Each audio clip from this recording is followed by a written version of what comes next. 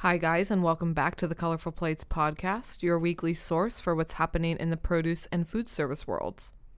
As always, we're going to kick off the podcast with market reports. This week, we chat with Assistant Sourcing Manager Sean Azzelio from ProAct. Sean gives us a recap on 2019 stone fruit and grapes and some insight into what we're going to see in 2020. Before we get to Sean's interview, let's hear some market reports. Growing conditions in Yuma are improving, but lettuce quality is still a concern. Pricing is higher than normal. Use romaine hearts and pre-cut product, which is better quality and pricing. As for avocados, quality is consistent, and it's cutting well and tasting good. The market is extremely active leading up to the Super Bowl. Post-Super Bowl, it appears that there will be some great deals in store, so stay tuned. As for pears, winter storms in the Northwest and Michigan are delaying trucks due to road closures. They're dealing with ice and snow. With that said, the quality and shelf life is excellent on Bosch and Anjous. As for melons, cantaloupe supplies are plentiful on both east and west coasts. The quality and shelf life is excellent. The arugula supply continues to struggle due to lower yields caused by the recent wet and cold weather in Yuma. Supplies are extremely limited. Pricing is fair and may be higher than normal. Consider using spring mix or Acadian blend for a substitute. That's all for market reports. Be sure to tune in next week for an update on a multitude of commodities. Let's hear what Sean has to say about domestic and import stone fruit and red and green grapes. So, Sean, last time we spoke, domestic stone fruit season was in full swing with import product coming from Mexico. How did stone fruit fare in 2019? Stone fruit overall for 2019 was definitely a downtrend in comparison to previous years, not necessarily in production, but more so in demand.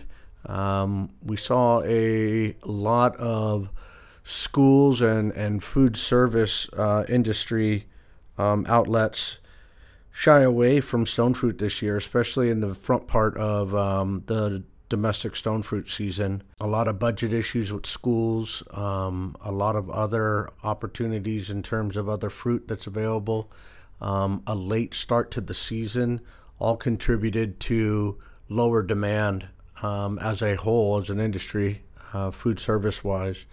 And really what that did was it had a long-term rolling effect on the overall market.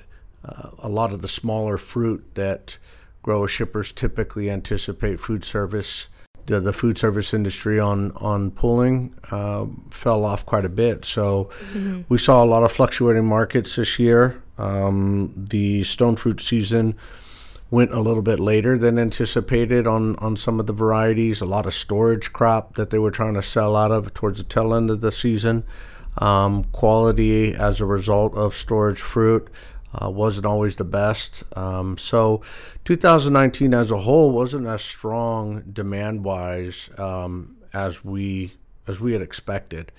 Now looking at 2020, we've transitioned into import stone fruit, which is coming from primarily Chile.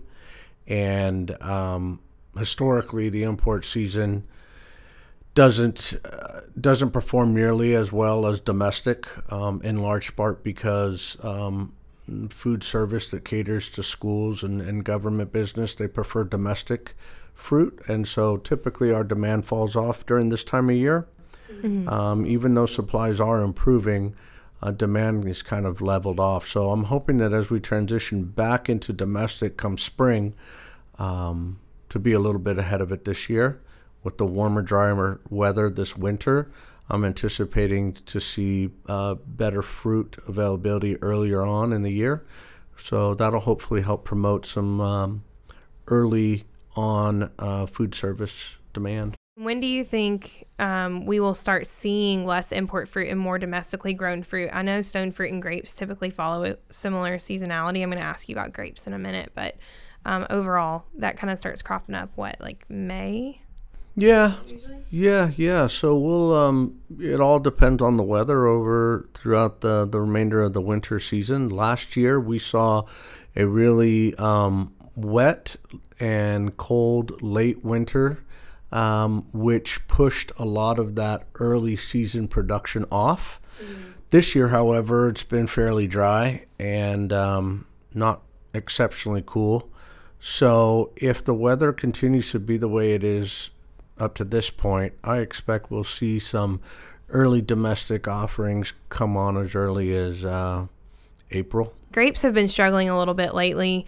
Tell me a little bit about that for green and red. So on the grape front, we had I'm going to talk about reds and green individually. So on the red grape, which is primarily our biggest mover on the grapes, we usually, in the food industry arena, we usually move probably 3-to-1 red to green. And so on the red grapes, we actually fared pretty well towards the tail end of the domestic season in regard to supply. There was enough supply to take us and bridge the gap between domestic and import. The problem is the quality went south real quick. So all the storage crop that we had was okay in the beginning, and then as import fruit became delayed or arrivals were delayed, and the anticipation date for the start of import got pushed back later and later, a lot of that storage crop then really just kind of went beyond its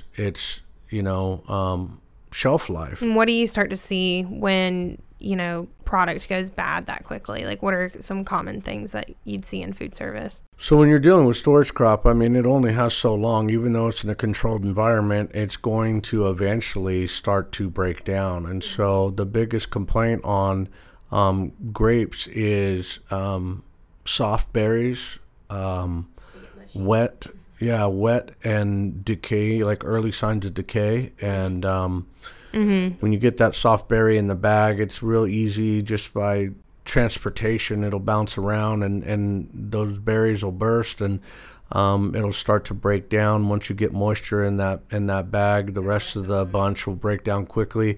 You can develop mildew real quick. So it's imperative that whenever we're looking at transition time or dealing with storage crop, that the cold chain doesn't get broken. They're being kept in a controlled environment, but whenever something is already on the tail end of its lifespan, anytime you expose it to heat or temperature changes up or down, it can definitely have a detrimental effect on how much longer we have that fruit in good shape. So, our biggest challenge this year was just the late onset of import and the extended utilization of the storage crop, which led to quality issues. The domestic storage crop? Yeah, domestic storage crop. On the green grapes, it was a different problem. The green grapes, we saw a lot of fruit come on really early in the domestic season, and that led to shorter supplies on the tail end.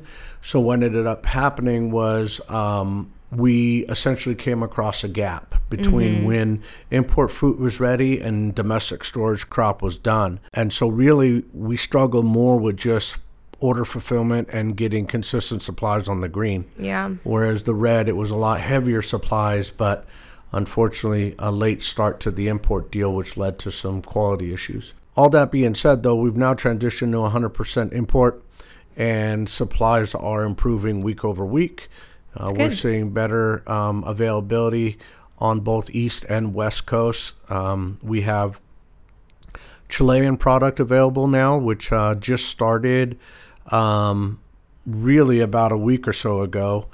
Typically, Chile gets fired up right in the beginning of January and rolls on. So over the last week or so, we've seen increased production there. And then the Peruvian grapes that we've seen come over for the last month and a half have been strong. Quality's been good. Supplies haven't been overly abundant, but again, it's improving. So as we look towards February, I anticipate good supplies, strong quality, both East and West Coast, with promotional opportunities available. As a whole, I think that looking towards the next several months, as we are going to be working through the import season, like I had said earlier, I anticipate a lot of improved supplies, a lot of promotional opportunities. I'm really excited on the growth that we saw year over year on the grape category. In large part, that has a lot to do with the specialty varieties during the winter time, and being able to really take advantage of those specialty varieties to leverage additional volume on some of the more everyday varieties.